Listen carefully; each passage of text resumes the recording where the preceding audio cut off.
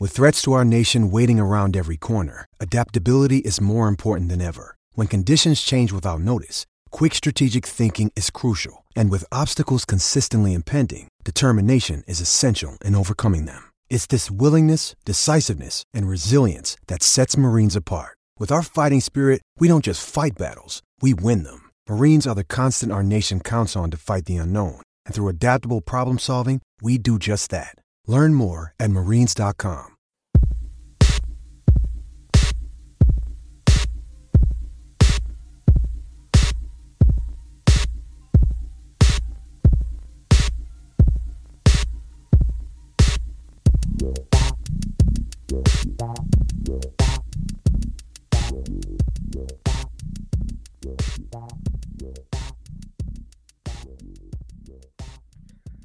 Oh, Jacob. Oh, my God. We are live. We're live. The Big Tilt is live, and we are in here, and we are amped from last week. You know what the best part is I can get as excited as I want. I can shout. I can scream. You can't do any of that because you got stuck in a library, Jacob.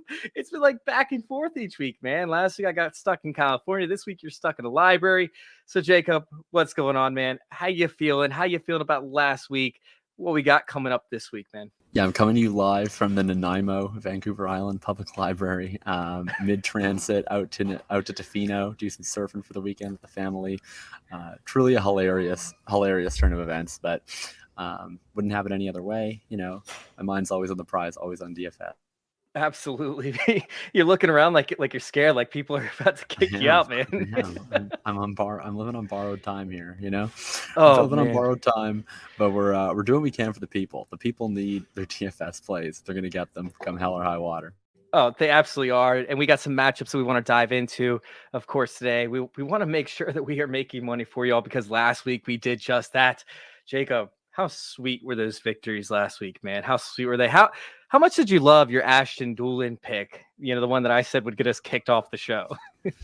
You know, 2 weeks in a row, I'm giving you these 3K wide receiver gold. We got Greg Dortch week 1. We had Ashton Doolin week 2. I'm not sure who I have this week, to be honest. I don't know if there's a 3K appealing that's quite as a 3K wide receiver that's quite as appealing for me in week 3 as there was the first couple of weeks, but we're on a roll. I mean, the biggest thing was, you know, my focus last week. I said Jalen Waddle, flag plant, Miami, Baltimore. Obviously, Jalen Waddle was a pretty good flag to plant last week. We got the run backs going. My only regret is I wish we did more of the doubles because I didn't have not nearly enough Tyreek Hill, and that really kind of turned my potentially awesome week into just a really good week, but still a really strong week for us. And let's keep the streak going. I mean, we haven't like had the big hit yet, but our lineup that we've built both weeks is cashed, so we're clearly on the right track. Yeah, we're making it there. And yeah, if y'all follow us on Twitter, you know some of the plays that I've liked. And I mean, we talked about last night. We had a game Thursday night, and I felt so weird doing this, but I actually did a lineup with no quarterbacks, right? That lineup was the second highest scoring lineup with Amari Cooper in the captain spot. And obviously, if you had Amari Cooper in the captain spot, you most likely end up winning big time money.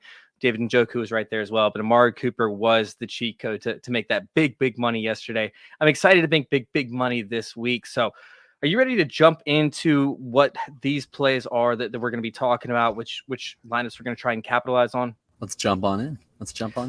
All right, I'll start out because I feel like I'm just now punishing myself and my viewpoints. But when it comes to DFS, you have to kind of like have this ability to erase all of your previous thoughts and all of your previous convictions, right? And Amon-Ra St. Brown was somebody that I was not big on. And I understand DeAndre Swift is still a little bit hurt. We have Hawkinson still a little bit hurt, but he produced last week, which is a guy that I wanted to play last week. So I'm going back to the well on him in this Vikings and Lions matchup because I feel like I'm not even being serious. I feel like I'm literally putting on some sort of like fake or false facade because I am telling you to sit here and go out and play Amon-Ra St. Brown.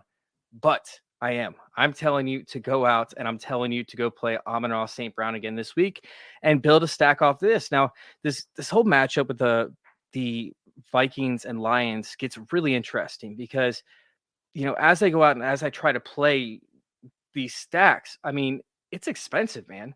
DeAndre Swift, expensive. Dalvin Cook, expensive. We already know Justin Jefferson, one of the most expensive receivers or players on the slate as a whole. no matter which way we try to spin this, right, you're going to have to leave somebody out of this lineup, and it's like, do you really feel like you need to play, Kirk Cousins? Like, now you might as well leave him off, and then maybe you can go with the Jared Goff angle, right? Meanwhile, you can end up playing the Amon-Ra St. Brown, but can you afford to play Dalvin Cook? Can you afford to play Justin Jefferson? And that's the case. And honestly, like, no, not unless you want to go play your 3K receivers that Jacob's been hitting on, nonstop. Jacob, give me your take on this real quick, and then I'll dive a little bit into the stats and whatnot, the research that I've done on it. Yeah, man. I had the pleasure. I was talking about this DFS slate with Rich yesterday, and we kind of agreed it's an interesting slate where, we finally get all the fun quarterbacks on the slate. We get these fun wide receivers and fun games. And, the trend through 2 weeks, the running backs haven't scored a lot of points. And so when you see the opportunity to play Jalen Hurts, the opportunity to play Josh Allen, the opportunity to stack them with all these incredible top-end wide receivers, that's what people are going to want to do. And then you have these running backs that have a lot of workload in pretty good spots. David Montgomery, Dameon Pierce. We're not really sure which Raiders running back it's going to be. It's either going to be Josh Jacobs, who looked like he was going to have a lot of ownership if he is unable to go. Maybe Zamir White ends up capturing some of that ownership. And that's going to kind of be the build. I want to go in a different direction, which is, I love when we have the opportunity to fade players that are not explosive, right? Last week, it's a little terrifying to fade Davante Adams, right? I'm not going to fade anybody based on ownership, but I know for a fact that if Davante Adams has a ceiling game like we saw in week 1, he can have 35, 40 points, right? You can just bury you, and you're just over if you don't play him, right? Same as like a Cooper Kupp or maybe an Amon-Ra St. Brown. But, with David Montgomery, it's like, okay, what if he hits? Like, what's he going to have in a David Montgomery hit week? He's going to have, 20 points, 22 points? Well, all right. If you play Montgomery, you're certainly happy with that. And if you have the best stack with that construction can win. But what if Jonathan Taylor or Christian McCaffrey or even Derrick Henry, one of these running backs that's high price, it's not going to be as highly owned, is able to just have a massive ceiling game? What if Taylor has 40 points? Then it doesn't really matter if the cheap guys hit, because Taylor's outpacing them by so much if you can have a game stack that can hit. So that's what I'm trying to look into, is I'm going to try and build around higher priced running backs that people aren't going to play, that have huge ceilings, and then how can I build the appropriate lineup around them? Yeah, I mean, and we have, of course, Dalvin Cook, and we have DeAndre Swift, who aren't at the elite level of pricing, but they're still in the top 10 pricing for the running back position. And those two going back to back. I mean, I love these stacks. I mean, dude, Swift is hurt last week, right? Swift is being punished, and he ended up having still 16.7 points in that game. Meanwhile, it was only on 7 touches, and he had a drop in addition to that it could have been a big play. So it's very, very frustrating to sit there and have DeAndre Swift, right? And not be able to play him, or end up playing him, end up having to have limited touches. But this week, I don't think that's the case. I think he's coming in healthier. They already talked about him being healthier. Meanwhile, I'd love to get Dalvin Cook. I mean, my ideal situation for this game and my ideal stack for this game is taking Jared Goff, right? Hoping that he, may throw for a little bit more yards, because he's probably not throwing for 4 touchdowns again. Let's just go ahead and get that off the plate. But, let's hope that he throws for 3 touchdowns, gets 350 yards, receiving, throwing, because he is at that price that makes him digestible. Meanwhile, you have DeAndre Swift, who should garner enough targets in this game up against the Vikings, who we hope will go up early, right? We're going to hope that the Vikings end up having a quick strike, that they give the ball to Dalvin Cook, because last week they didn't do it, right? They did not force feed Dalvin Cook. And I mean, this is something that we want to see from the Vikings, is to continue to get Dalvin Cook involved, to give him the ball on the outside, to get in his hands like receiving, right? And we haven't seen that. And this week we have a Lions team who has been proven to be porous up against the running backs. I mean, they allowed 2 or 3, I think it was 3 touchdowns week 1 in the rushing game to Miles Sanders, Boston Scott, and Kenneth Gainwell. And then last week they obviously allowed a touchdown to Gibson. So we know that they can be had, right? We know that they can give up points to the running back position. And now we talk about Aiden Hutchinson possibly missing the game. I haven't seen an injury report as of today, but as of yesterday, I don't think he was practicing. So this could open up the floodgates for an opportunity for a big game from Dalvin Cook, who's probably going to see a significant reduction in ownership. I mean, we're not going to see maybe 10% like at most, because he's failed epically over the past week or two, right? He's underproduced. He's expensive. We have the discounted running backs that are going to be able to throw in, as you brought up earlier. So Dalvin Cook for me is a major target. Meanwhile, you can still fit in of course, Amon-Ra St. Brown, DeAndre Swift, Jared Goff, you're still going to have to go cheaper on the lineups, but at least that's the base that I've been able to build for this game. So for you, I mean, I know it's tough to sit there and fade Justin Jefferson, but if Justin Jefferson doesn't have 100+ yards, a touchdown, 2 touchdowns, 10 receptions, he's pretty much an epic fail on the week. Like he's what Devontae Adams was last week for you, which is, hey, he didn't get anywhere close to that line. Let's go ahead and fade him and hope they go up early. Am I just sitting here laying a pipe dream right now? Or is this actually a chance that it could end up happening where they just want to feed Dalvin Cook the rock? And Alexander Madison. Yeah, I think so. First of all, I think Jefferson will be owned. I think Cook will be owned too. I think they might be similar. If I had to guess, more people are going to play the receivers in the Miami Buffalo game, but I think Jefferson will certainly have a lot on him too. But I agree. I think you get a little bit more out of playing the higher priced running backs from a construction flipping standpoint than you do playing Justin Jefferson. So I'm with you. I mean, that's the thing with Jefferson, right? His ceiling, of course, is immense, but you're going to play immense ceiling guys elsewhere, right? So it's if you're playing Jonathan Taylor or you're playing Dalvin Cook, well, they have as high of a ceiling as Justin Jefferson in a given game, right? They can match that, they can outpace that, and Cook, of course, leverages directly off of that. I like the Cook spot. Of all the running backs that were disappointed early, I think Cook's workload is the best of them. I don't think he has systemic issues. I don't think that he's cooked per se. He's actually been used in the passing game, at least in theory, in the first couple of weeks. It's just that it hasn't really amounted to much. So I think they're going to be able to get back to playing through him, especially you see sometimes teams come off a loss. They start engaging in the running back, in the running game. I think he's in a really nice spot this week. Yeah, I like it. And honestly, I love playing Justin Jefferson this week. Don't get me wrong. I'm just talking about for a stack for this game. I kind of want to fade Justin Jefferson in hopes that, you can get some additional points elsewhere. I mean, we talk about Justin Jefferson, where he's lining up. He's lining up, I believe it's over 38% of his snaps have come from the slot, and he's going up against Mike Hughes. Now, Mike Hughes has a revenge game, right? For Detroit over there for the slot cornerback, but is it really a revenge game, or is it really going to be like an exploitation essentially for the Vikings, who have had him on their team for 4 years now? Is this an area that they can actually just crush Mike Hughes and take advantage of him up against Justin Jefferson? Absolutely.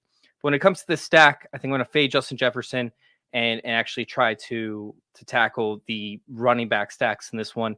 Throw in Amon-Ra St. Brown, who should see success underneath. I don't really see how you can go wrong with that one. I think it's a lock. You can never go wrong with Amon-Ra St. Brown. God. I don't know who ever would have faded Amon-Ra St. Brown at any point in their life. I can't with you. I can't. All right, Jacob, what's your first game, man? Yeah, well, I've been hinting at the guy that I wanted to play, and that's the game I want to talk about is Kansas City and Indianapolis. I think this is one of those spots where if this game happened in week 1, right? If this game happened in week 1, people would have been really pumped up to play Taylor. They would have been pumped up to play the Colts. Would have been pumped up to play all sides of this.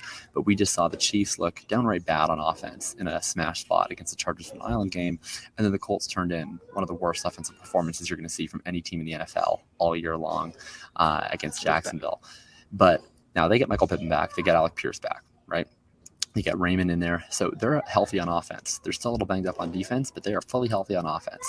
And they're going to know what they need to do against the Chiefs, right? They have it in their mind, the game that they won on Sunday Night Football against the Chiefs in Arrowhead a couple years ago, where they were able to run Marlon Mack all over the place against them. And the nice thing with Taylor, too, is that, it's not just a matter of slowing the game down. He's such an explosive player that when he has his ceiling games, it usually is with big explosive plays, sometimes in the screen game, sometimes on the ground game, but he can have those 70-yard runs that actually help your game stacks as a whole. So I want to, it's going to be really hard to afford Taylor with Mahomes, but even if I can't do that, I want to get Taylor into lineups with Chiefs bringbacks, be that Juju or MVS or Mecole Hardman. I think these guys are going to be a little bit potluck in terms of picking the one that's going to go with them. But, I think you can try to do some sort of bring back there, and I want to be all over Taylor. Probably can't get to Matt Ryan, but I'll play Michael Pittman for sure as well, and I'll play Jonathan Taylor. And I think with these Chiefs, you can go in a variety of directions. Probably going to be hard for me structurally to get to Kelsey because it's going to force you to those cheap running backs I don't want to play, but any of the Chiefs receivers for sure are of interest. Yeah, and I love, rolling out a possibility of CEH in this one. Even Jerick McKinnon is somewhat sexy. I mean, the Colts do allow running backs to see targets, at least in the receiving game. Big plays can happen as well. So Jerick McKinnon, I think, is in there to an extent for me. I don't want to roll him out in every single one, but when we talk about value running backs, he could end up fitting into that mold. I don't love it, but I could see it happening. Meanwhile, CEH, like I said, is a play, and I love Michael Pittman, but Juju Smith-Schuster is actually the interesting guy for me. I think that he makes a lot of lineups work. You don't have to pay an astronomical price. Meanwhile, we know that the Colts get beat underneath. We've seen it happen now 2 weeks in a row. So Juju Smith-Schuster for me is a guy that I want to get in my lineups if I have Jonathan Taylor in there as well. Yeah, I agree with you on Juju. I mean, I'm mentioning I want to play high-priced running backs. How do you do that? You play lower-priced wide receivers. And Juju, I mean, it's fascinating. First week of the year, he's $5,200. Everybody wanted to play him. Big old chalk play at $5,200. It was like a moderate game in week one. Probably would have been a smash if the Cardinals were at all competitive, right? He got his entire production in the first half, and then the Cardinals couldn't play. So they just basically didn't do anything in the second half. But what happens? He has a really terrible island game. I mean, is he just not going to play anymore? I think he's still going to play. He's 5,500. 5,500 was 300 higher than he was as a total smash chalk play in week one when it's the loosest pricing of the year. Now he's only $300 more in a good matchup. And, people don't really want to play him at all this week, it seems. I'd be surprised if he gets up to 10% ownership. He might even be around 5% ownership. So Taylor Juju going to be a really common secondary correlation in my lineup. But I would also do Juju Pittman as well in certain lineups. I really like this. I really like this game. I want to attack it in a few different angles. And Juju, probably my favorite play on the Chiefs side. And I think with Patrick Mahomes also, we're going to see a lot of these matchups overshadowed by the Bills and Dolphins game, which I believe you're going to be bringing up here in a little bit. So I feel like this is one of those games where you have those high price opportunities where it's like, hey, we have one running back, we have one wide receiver, similar to the Minnesota Vikings, where hey, we have these players, but these guys are so much more expensive in terms of the stack wise that it could end up creating a little bit of variance for opportunities to win in these GPPs. So I did, by the way, want to mention that I do like Irv Smith Jr. as well. He's the guy that played 38% of his snaps out of the slot last week. Irv Smith Jr. could absolutely smash again. If you need a cheap option to play in the Lions and Vikings game, I think that's the route to go. So are you all caught up? Are you ready to go for my next matchup? I can't wait. I can't wait to hear it. Oh, it's exciting. It's so exciting, isn't it? Oh my God. Makes you want to scream, right, Jacob? I know you're in a library right now, but it makes you want to scream. If anybody's wondering, I see we got a bunch of new viewers in here. If you're listening on the podcast, maybe you skipped ahead. Jacob is stuck in a library right now, and it's hilarious. He wasn't supposed to be here, but he is. So let's go ahead and hop on to my next game, Commanders and Eagles. Over under for this is 47. I don't think that's high enough. I'm taking the over every single time on this. And I know why they're doing it. I know why you're doing this, Vegas. It's because the Eagles defense did so well last week and they shut out the Vikings. But hey, don't forget it's Kirk Cousins in prime time, right? And we know what that means. Epic failure, of course, from Kirk Cousins. So was it really the Eagles defense? No, it was. This is a good defense. Don't get me wrong. I'm not going to be playing barely any Carson Wentz in this one. For me, I want to put in the Eagles, right? I want to put these Eagles in, and I want to try and play one-offs of Washington players. I don't need to play 3 or 4 Washington, football team guys. I don't need to play 2. All right. I just need to play 1, and I need to hope that one goes off. Now, if I decide to play 2, that's great, but we're talking about that more for cash lineups, I think, than GPPs. With Washington, right? The Eagles play so much more zone than the other 2 teams that they faced, right? The Eagles play zone. They back off. They let teams catch stuff underneath. And as we know, Ron Rivera wants his quarterbacks to take 7-step drops and to just bomb it almost every single play. And that's why Carson Wentz took those 3 sacks from Aiden Hutchinson last week. It's because the offensive line is not good enough to keep these defenders off, to pick up the blitz and allow Carson Wentz to take these 5- and 7-step drops that he's been doing. But it doesn't matter, right? Because Ron Rivera hasn't changed this game plan whatsoever.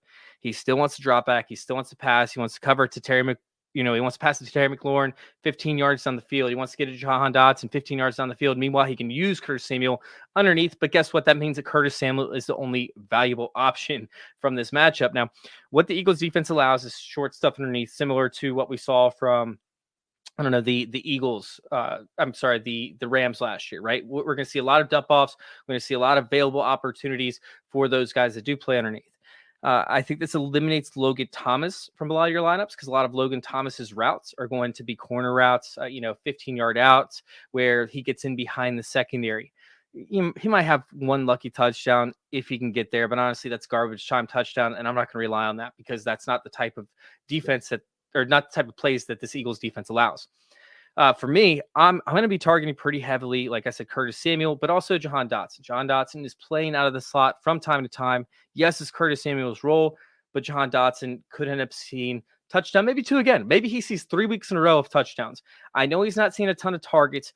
And honestly, please, Jacob, try to talk me out of this. Like, I don't get it. I don't understand why he's not chalk, but 4,600 for Jahan Dotson, 3 touchdowns on the season. I get it. Like, he's running these routes. Like, he's not seeing a ton of targets like I brought up, but like, come on, it's 4,600 for Jahan Dotson.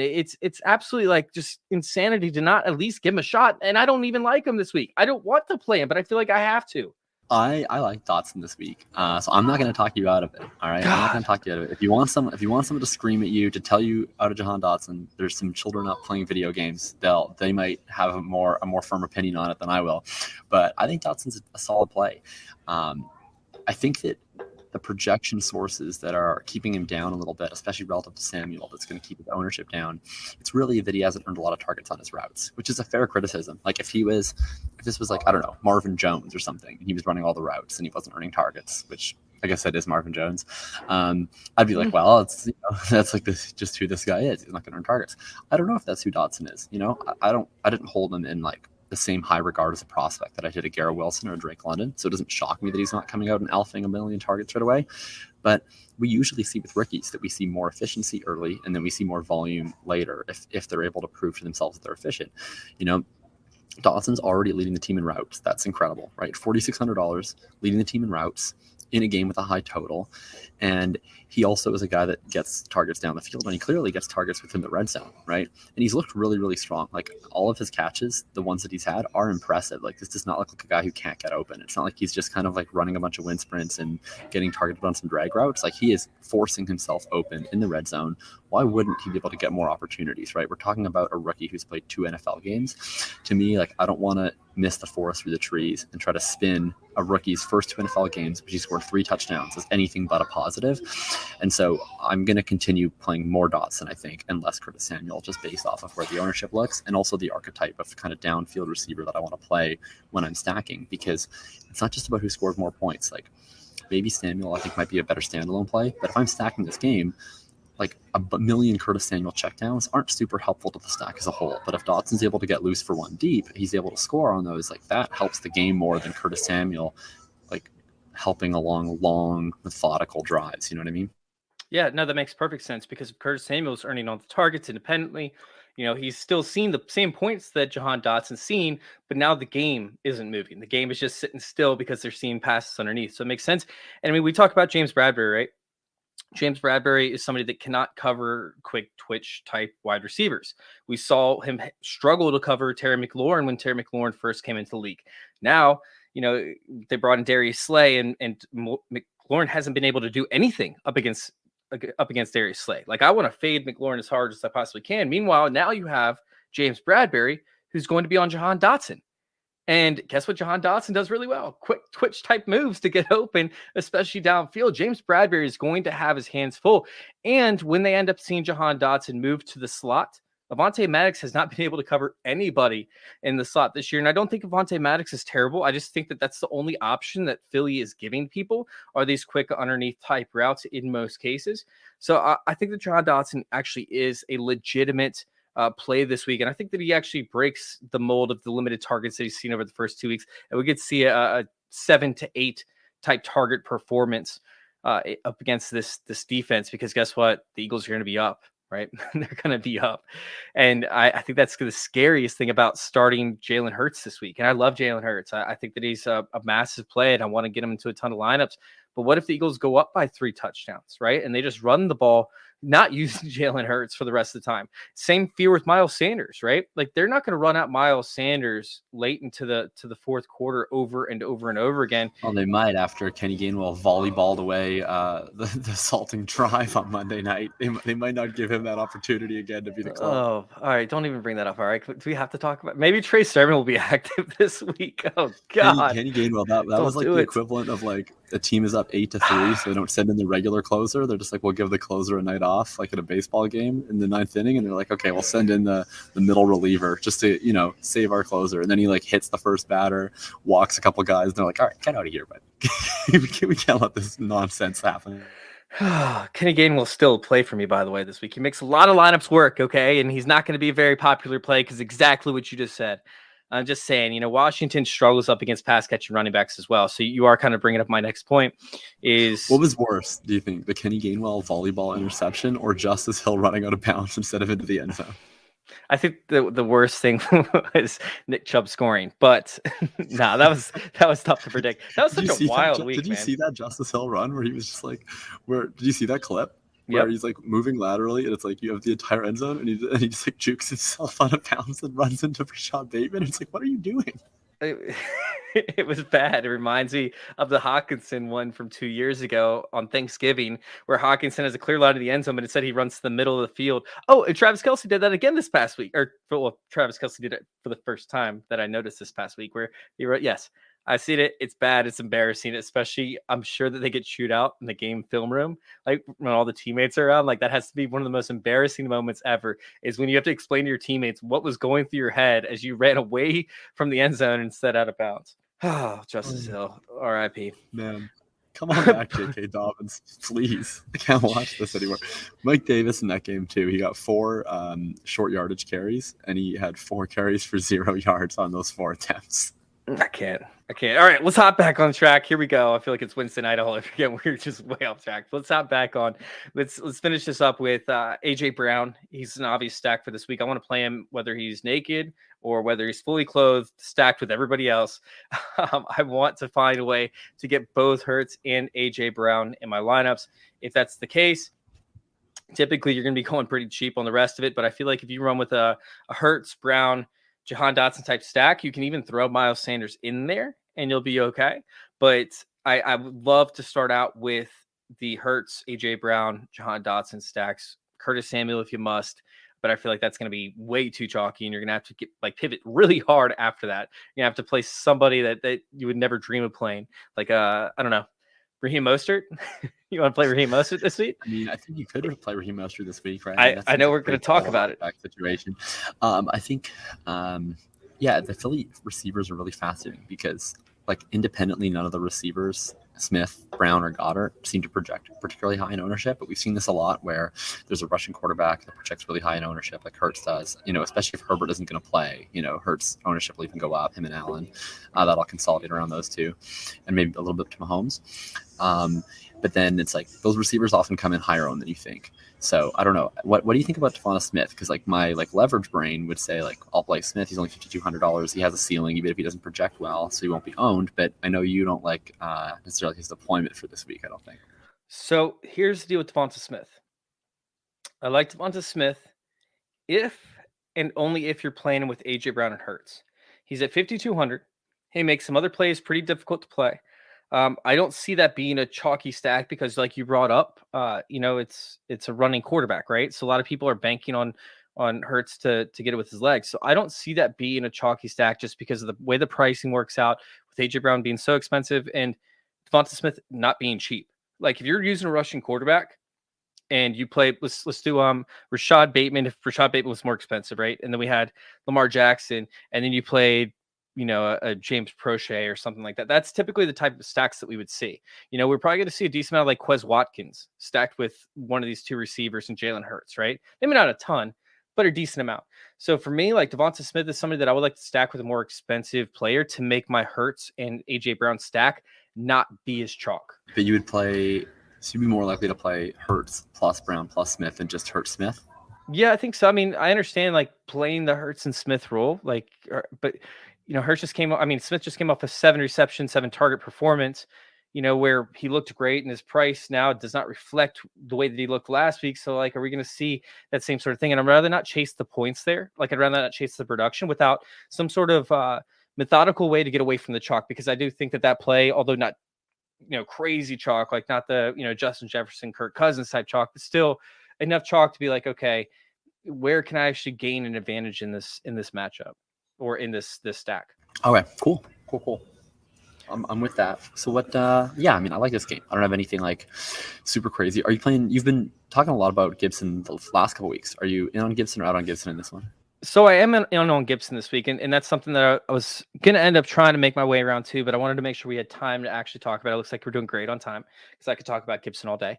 But no, the Eagles, see, a lot of people think that when teams play zone coverage, right, they end up playing this zone coverage that all of a sudden it allows openings all over the defense to pass underneath, which I talk about a lot, but that's not always the case, especially at the running back position. Like just because a team plays up against running back or they play zone, like that does not mean that running back is going to get receptions, even if that team is down, because sometimes they'll end up putting a spy on the running back, or maybe that zone has a press up front where they press the wide receiver and then they let the wide receiver run. Meanwhile, you pick up anybody that's coming out of the backfield, or you pick up the tight end. That's what opens up these underneath routes for guys like Curtis Samuel, who will see a ton of targets, right? And that's the type of that's the type of zone coverage that the Eagles play, where you're going to see a ton of stuff underneath, but they have to be coming out of the backfield. They have to be coming from the tight end slot in order to get picked up by these cornerbacks underneath. So although the Eagles have allowed a decent amount of receptions to the running back, they've also contained them. And with Gibson, we need to see the receptions that he does get. We need to see a significant amount of efficiency from those. We need to see one that goes for 60 yards and gets a touchdown, right? We need to see essentially the touchdowns. Now, what I do like is the usage that I've been seeing from Gibson. And I also like how the Eagles haven't been great up against the running back. Sure, they stuffed Dalvin Cook last week, but Dalvin Cook had 9 rushes? Like, he wasn't really being utilized, right? He wasn't being utilized the correct way. They were pretty much saying, hey, go run to the middle real quick and just act like we're going to use you so that way we can try and use a play action fake this week, right? Like that's pretty much what they were doing. They were just running him so that they could pass, but they could use play action fakes to pass. Like that's all they were doing. They weren't running him because they wanted to run him. We know that Washington wants to run the ball. You know, they want to establish their run. They want to try and get physical up front. And although the Eagles do have a little bit more depth than what most see, we've seen some terrible performances by individuals all across this Philadelphia defensive line. All it takes is one missed gap, and it seems like it's been happening a lot for the Eagles, especially in week 1. I feel like Gibson could actually be a play, and the best part is like he's not going to be owned. He's 200, I think, more than what he was last week, right? But he had a terrible performance last week, but yet his still went up probably because of the amount of ownership that he saw in week 2 compared to week 1, right? So, like, his ownership is going to go down this week, although his values or his price is going to go up. The people around him, you're going to want to play Leonard Fournette most likely, you know, over top of him, because Leonard Fournette's going to see a ton of targets. I think CH is right in that realm. Leonard Fournette's looking like over 30% owned. Yeah, James Robinson is another guy that is probably going to see some sort of significant ownership because can't really pass as well up against the Chargers. You know, people like already have this mindset in place, plus James Robinson's hot, so they're going to play ET and they're going to play James Robinson, but James Robinson is probably going to see higher ownership of Gibson. So like those people that are falling into that range of like, oh, I need to play one more guy. You know, I got what is he sitting at 64, right? So I got 64. They're not going to end up pivoting to Gibson. He will probably be one of the least owned players on the slate for anybody above like what 5K in terms of running backs.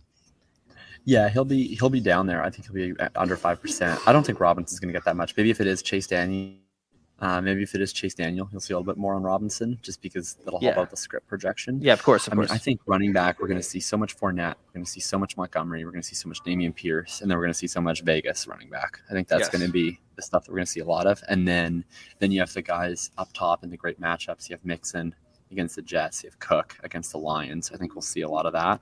I mean, I think Gibson is a fine play. I think it's also, I'm not sure if I'd play Gibson. I'm going back and forth. I think there's something to be said for playing Gibson in stacks, but I also wonder if you're just trying to play off of the Eagles and you're trying to really flip the expected game script, you want to play Gibson, maybe that could work too. Because I mean, if the Eagles get up out in front and they're really having success on offense, I'm not sure Gibson has the juice to get there, just because you're going to see so many JD McKissic snaps. But I think he's interesting. I think he's like viable. His role's been sneaky pretty good through 2 weeks. It only gets bad if they're in negative script, but it's always possible if they're not in negative script. Just because the market says they're going to be doesn't mean that it's necessarily going to happen. Well, the worst part is McKiссic's actually allowed a bunch of pressures to happen while he's been pass blocking. That was the biggest reason. I think more so than fumbles, it was Gibson's inability to pass block this past year. He's done a great job so far this year of keeping defenders off of Carson Wentz back. Like, he's showing that he can play third downs now, which is really exciting for Gibson truthers, of course. But I still think that we could see some breakaway runs. I think we could see some blown assignments, and with how this offense operates, where they want to send their receivers deep and they use misdirections with Curtis Samuel and they send their tight end deep, we could see some big chunk yardage gains from Antonio Gibson. Hopefully a breakaway run. In terms of the passing game, sure, I'll take the targets that he gets, but I'm more so looking at breakaway runs like we saw from DeAndre Swift and whatnot in week 1 up against the Eagles. So I think that Gibson is a play. It's a contrarian play. It's not my favorite play on the slate, but I'm like, dude, let's do it. Let's see what happens in a few lineups, man. Like, this could be the guy that breaks the slate because nobody else plays him, and he ends up having 2 breakaway runs for 150 yards and 2 touchdowns. Like, that's the type of play that we could see from Gibson. Is it likely? Probably not, but that's why he's not chalk. I'm open to it. All right. Last game, right? Well, real quick. I mean, I do want to let everybody know that it's not just about, trying to find, advantages from what we tell you, right? Like, there's advantages all over the place. And that's why if you use Player Profiler Edge, like, that is where I'm getting a lot of this information from. I mean, what they do is they accumulate a bunch of different, betting sites. They put everything in one. They try to find like the best bets to help you make them. And so I saw that Gibson, like, the lines that they were using surrounding this game and surrounding him, they didn't exist. Like, I mean, I was like, what are you guys even thinking with some of these bets? So of course I went on to, Player Profiler Edge and I took a bunch of the bets on there and I was like, dude, I got to hammer away. And that's how I made money last night as well. So if you actually go on right now to Player Profiler Edge, you can do a 3-day trial. So you can do one for like the weekend. You can take what we're saying and see if it actually applies and go make a few of those bets that Player Profiler Edge is recommending for you to make. So go check it out over there at playerprofiler.com. Do the 3-day trial. It's 99 cents for the 3-day trial. Go knock it out. All right, man. And I got another ad for you. Another great stuff. I want to talk about no house advantage, right? I'm probably a little bit disadvantaged, right? Because I'm in the library, whereas you're in your house. So you have the house advantage, right? So yes, I do, baby. If you're like me and you have no house advantage, you want to check out No House Advantage, because No House Advantage is changing the game. They're offering the most dynamic fantasy sports platform available on the planet Earth, anywhere you are, whether you're out down in the United States, whether you're in your home, whether you're in a library, whether you're in Vancouver Island, you can play. Well, there might be some geographical restrictions, actually, but regardless, you can play in pick'em contests versus other people for the shot of winning $250,000 plus in cash. Download the app, choose a contest, select your player props, earn points for correct picks, and climb the leaderboard for your shot to win big money every single day. You can also test your skills versus the house. You can 20x your entry if you hit all your picks. That's huge. You can bet on up to 5 player prop over-unders or individual. You can do all that with no house advantage. Enter code Underworld for your deposit match.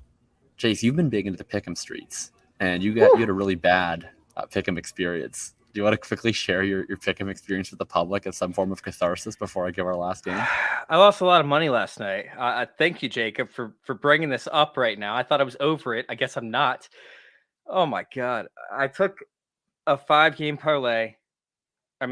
parlay last night, and I nailed them all. I nailed them. I knocked it out of the park. I'm dancing. I'm popping bottles of champagne. I'm buying shots for people at the bar. I'm like rocking and rolling. I was stoked. I couldn't be more stoked. I had the under on not Kenny Pickett. That's who I'm hoping will play, from here on out. On Mitch Trubisky, I had the under. I believe he was sitting at 199.5 yards. Last play of the game, he ends up throwing like an 11-yard past the middle of the field or whatever it was. I lost it all. I mean, that was one of the craziest last plays. I mean, for people who are on Twitter, I've never had a better call in my life. Like, I tweeted out before the play during the commercial break because I was starting Browns D on my co-managed FFPC team with Josh Larkey, and I tweeted out, "Please, Browns defense, get the defensive touchdown on the hook and lateral," and then they did it, and I was so psyched. And I was even playing against Najee Harris. Literally, he gets the fumble. It was sick. But yeah, 2 props. Trubisky went over on that play, and then Claypool went from an over to an under. Because even though we didn't catch the pass, it was Deontay laterals it to Claypool. Claypool runs backwards 6 yards, and so he loses 6 receiving yards, even though he's not registering a reception. Absolutely. I was if you bet the Claypool over. Pissed. I was so ridiculously pissed. I mean, the amount of money was stupid. Every single one of my bets that I put in, I ended up losing on. I actually made money, right? I still ended up making a little bit of money. It wasn't a lot, but I still made a little bit. But the amount of money, the gap that I saw last night, it sucked. It sucked, but it's okay. I'm going to get back on the pick'ems. I'm going to get back on the horse this week. I've already placed 2 bets with pick'ems for 5-game parlays. I hit last week on 6 out of the 8 that I placed. I used insurance on 4 of them. The other 2 I hit straight up all 5 games. So I'm going to end up hopping back on the horse this week. We got to see exactly where I go on those Sunday plays. But hey, it is what it is, man. It is what it is. These guys are really good at setting the lines. I'll just put it that way. Absolutely. All right. I'm going to talk about our last game. How about that? All right. We got one Let's more game to talk through. I mean, this is going to be the game of the week. We saved the best game for last, but I am not sure how to play it. And maybe you can help. Bills and Dolphins, highest over-under on the slate.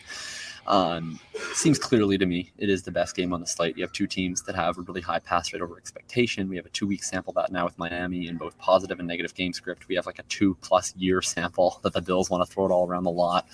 I think it should be a close game. You see the Bills have people out in their secondary, so you could easily see it be back and forth. And we know that if either team falls behind, they will do so competitively. They will keep passing the football. They will keep finding ways to get back into the game. I think the biggest issue that I'm having with this game, how do I play it? Because last week, the condensed offense of Miami was what was so appealing. Nobody was really playing the Miami-Baltimore game. The only guy in that game that had a particularly high degree of ownership was Tyreek Hill, and then to a lesser extent, Mark Andrews. But Waddle and Bateman had really nothing much on them. The quarterbacks weren't especially highly owned either. And so it was great. Both offenses really only throw to 2 guys. You just play those 4 guys together or some combination of the 2 of them or 3 of them, and you're good to go. This week, that condensation works against you because if everybody's going to play that game, there's just not that many ways to do it. Like if you're playing Miami, they had over 60% of their targets go to the 2 players, Tyreek Hill, Jalen Waddle, the third highest or the third most targeted receiving option on that team last week in a game that Tua threw for 469 yards and 6 touchdowns was Mike Gesicki, 4 targets. Right, he caught all 4 for 41 yards. So it's a total 2-man show. Anybody else in Miami is almost unplayable in their receiving game. So if you're playing the Miami side, it has to be to Tyreek or Waddle or both. And then in the Buffalo Bills side, it's like you have Diggs, who's this massive force. Gabe Davis, they're saying might play, but probably limited. And it's like the opposite. It's like it's super condensed on Diggs, and then everybody else is so spread, where you have a potential Gabe Davis, Kumaro rotation on the outside, a Mackenzie Crowder rotation in the slot. The running backs rotate a lot on both sides. You're not even sure who's going to get the most snaps. If you're playing this game, how do you play it? Or does that difficulty where all the ownership is going to consolidate on Diggs, Waddle, Tyreek, and there's not really that many strongly projecting other guys, does that just take you off the game entirely? How are you thinking about this? I mean, like, dude, can you not play Diggs? I mean, yes, you can actually not play Diggs, right? So he's actually had really terrible matchups, I believe, up against Xavier Howard from the brief research that I was able to do on their previous matchups. I just started looking into it, and it's not a ton of them, but it's enough to be like, okay, like there's an issue there. There's a disconnect. Some of the issue is that it's been played in cold weather. Other issues I didn't have a chance to look into, such as recent injuries, other targets, other players. Is more so like just a graze over this. And I was like, oh crap, there's something here, but I have got a show in 30 minutes and I don't have time to dive into it as much. So maybe I'll post something on Twitter once I actually get to dive into this, because I didn't think it was a thing up until I started looking into it a little bit more. So I'm going to do a little bit more research on that. Check out my Twitter over there at @FF_intervention. So that way you guys have a chance to see the research that I kind of turn up over the next 2 days in terms of this matchup. But Diggs is spotty, at best from time to time. And in terms of his pricing, he's not at the elite level yet. Like he's 7,700 over here on DraftKings, so he's not even above 8K yet. That means that his ownership is going to be through the roof, right, Jacob? I mean, do you have the ownership numbers in front of you? Like, I haven't been able to do the ownership numbers on this quite yet, but I'm thinking like at least 30%, right? I don't know if he's going to get quite to 30, but I think he's probably the most highly owned. I'm seeing projections around the industry ranging from 20 to 30. So yeah, I would guess it's going to be within 25 to 30%. He's going to be a ton. And I think Tyreek and Waddle, I think both end up around 15%. So I think that I don't think that there is, which is really unfortunate. I don't think in this game there's an option to play a player who projects favorably at low ownership. Like, I think the only 3 players that project really well are those 3 players. They're all going to be owned.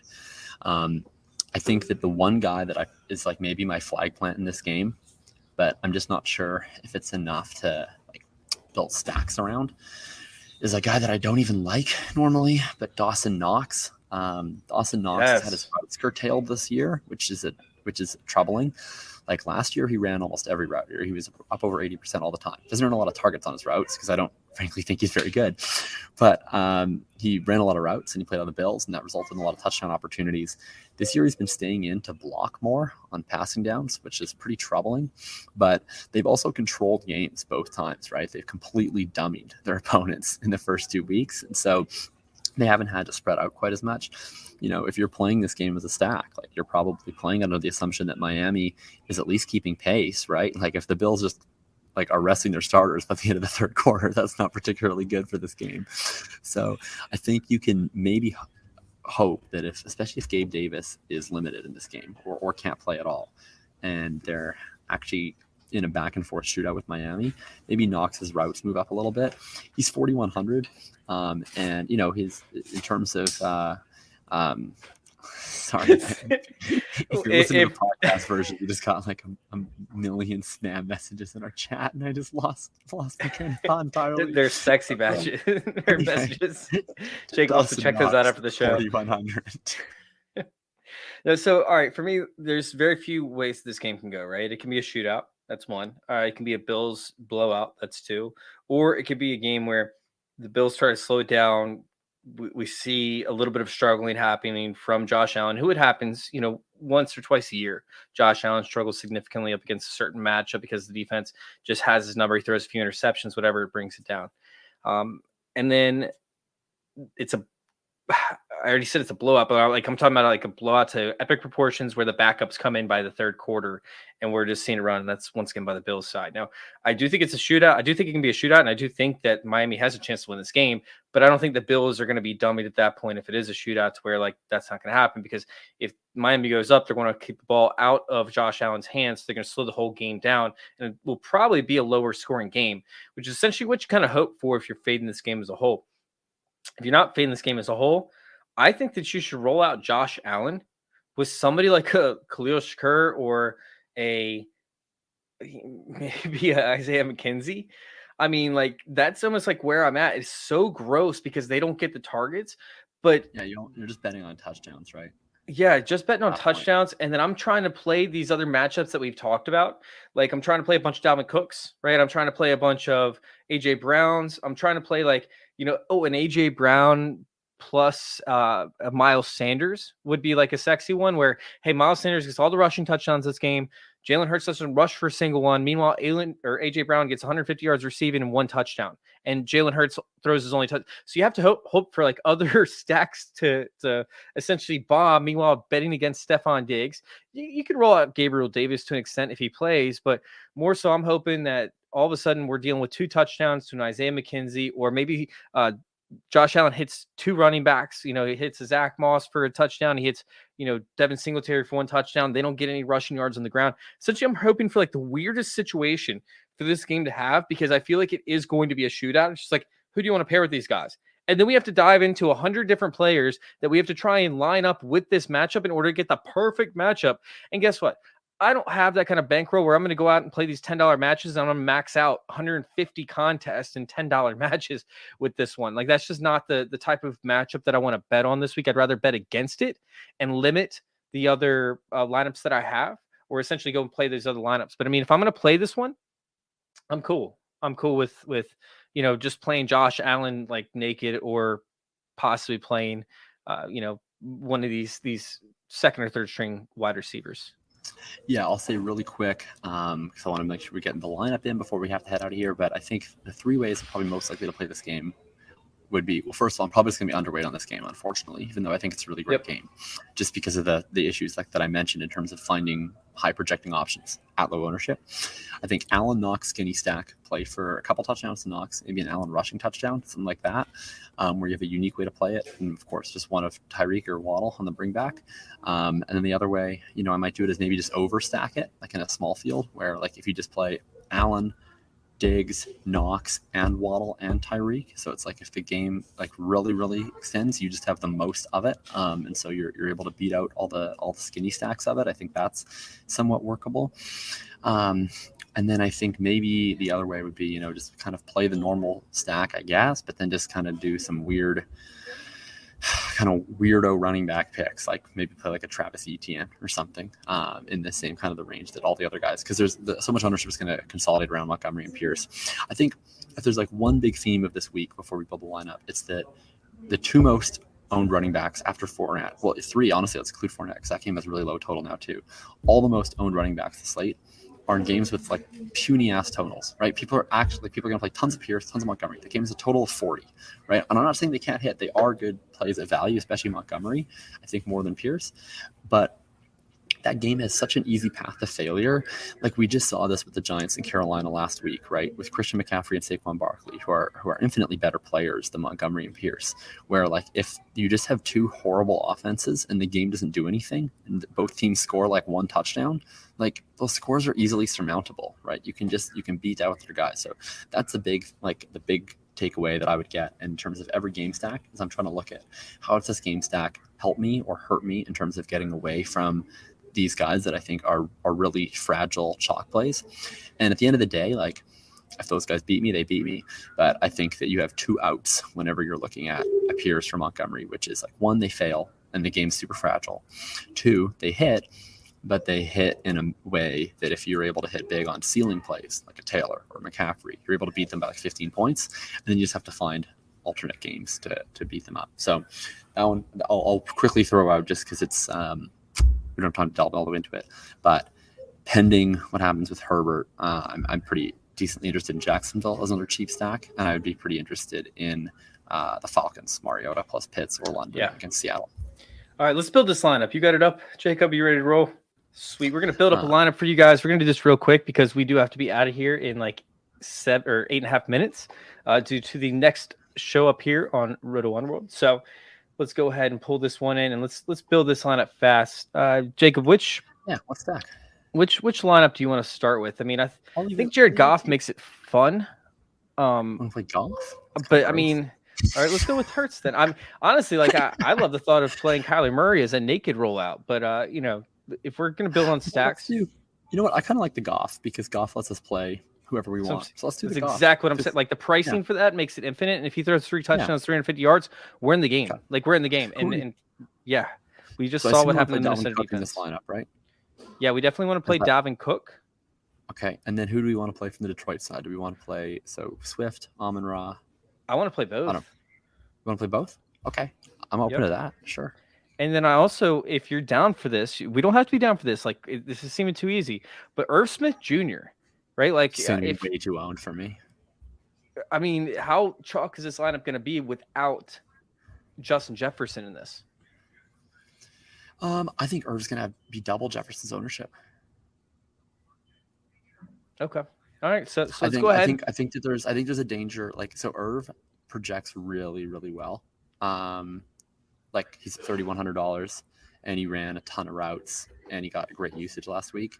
Like, I don't know. Do you want what ownership do you think he's going to be? I think he's going to be 25%, and I don't want to play a 25%. 25. No, he won't be that high, will he? I think he's going to be 25%. All right. Well, there's a massive gap between like Waller and Kyle Pitts, who I love Kyle Pitts, 48.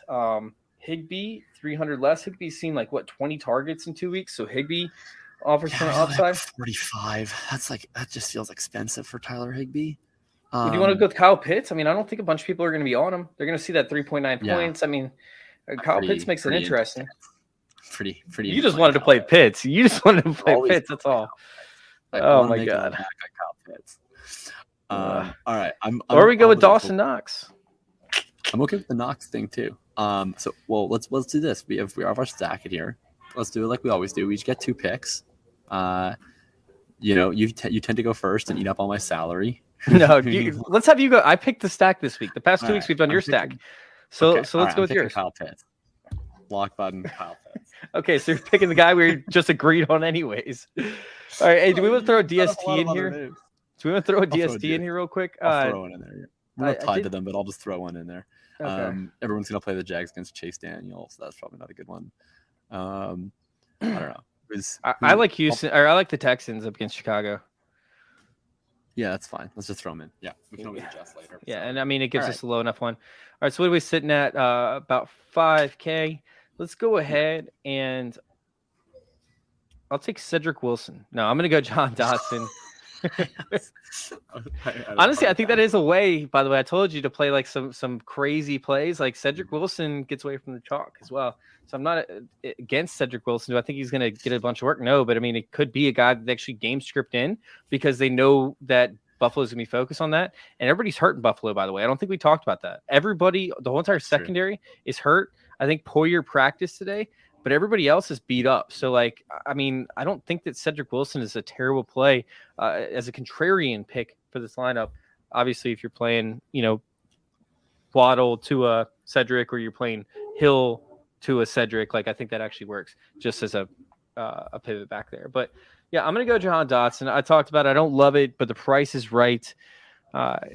I can't get away with it. I can't get away from it. I feel like I should go Curtis Samuel in this one, but at the same time, we know that he's going to be chalk, and he's probably going to fit into a lot of these type lineups as a chalky play as well.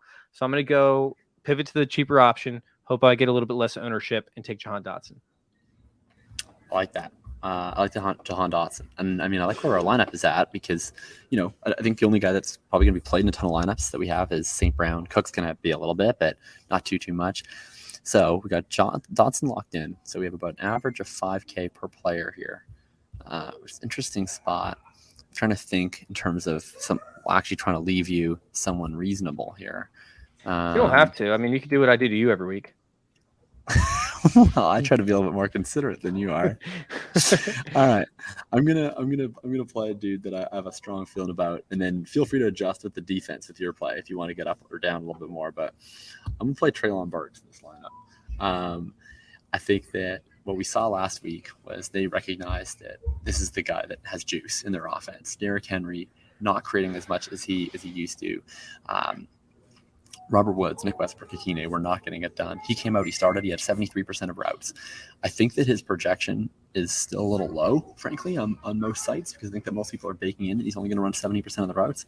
I mean, I think we want to get ahead of the game with these rookies. We saw this with Garrett Wilson, where he popped in week 1 on limited routes, and unsurprisingly, the Jets were like, oh yeah, this guy's really good, to give him a bunch more routes in week 2.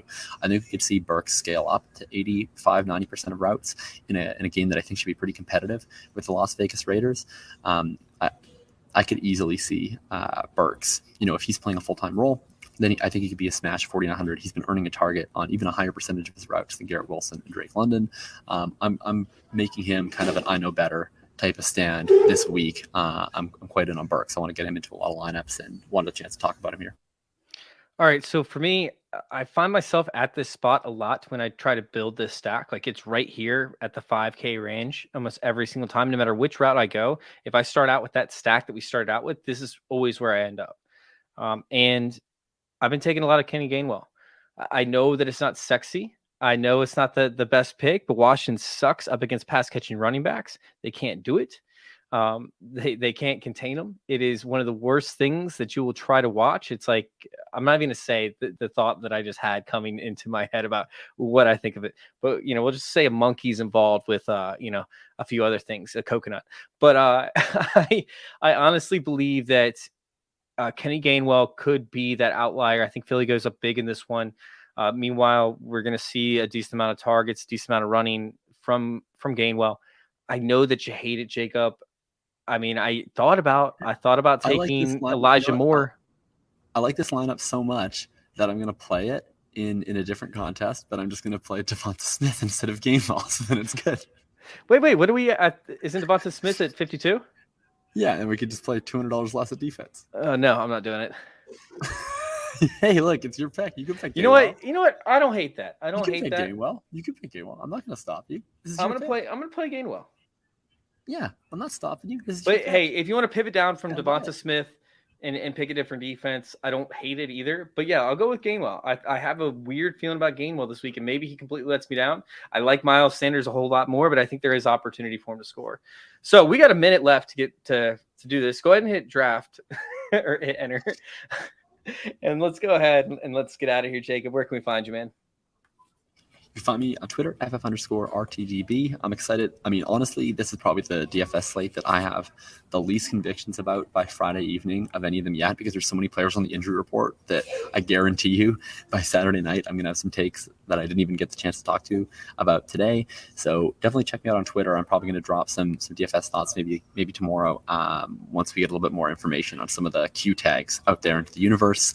You can find me in the Bulletproof Discord. You can find the new show that I just launched with Drew, Bulletproof Bean Counter, called Sweat and Bullets. It's a Dynasty show, so that's a fun thing. All my other regular pods, and otherwise you can find me probably catching some waves out in Tofino in the beach this week. All right, Jacob took up 55 seconds. So you guys can find me at FF_intervention over there on Twitter. Bye, guys.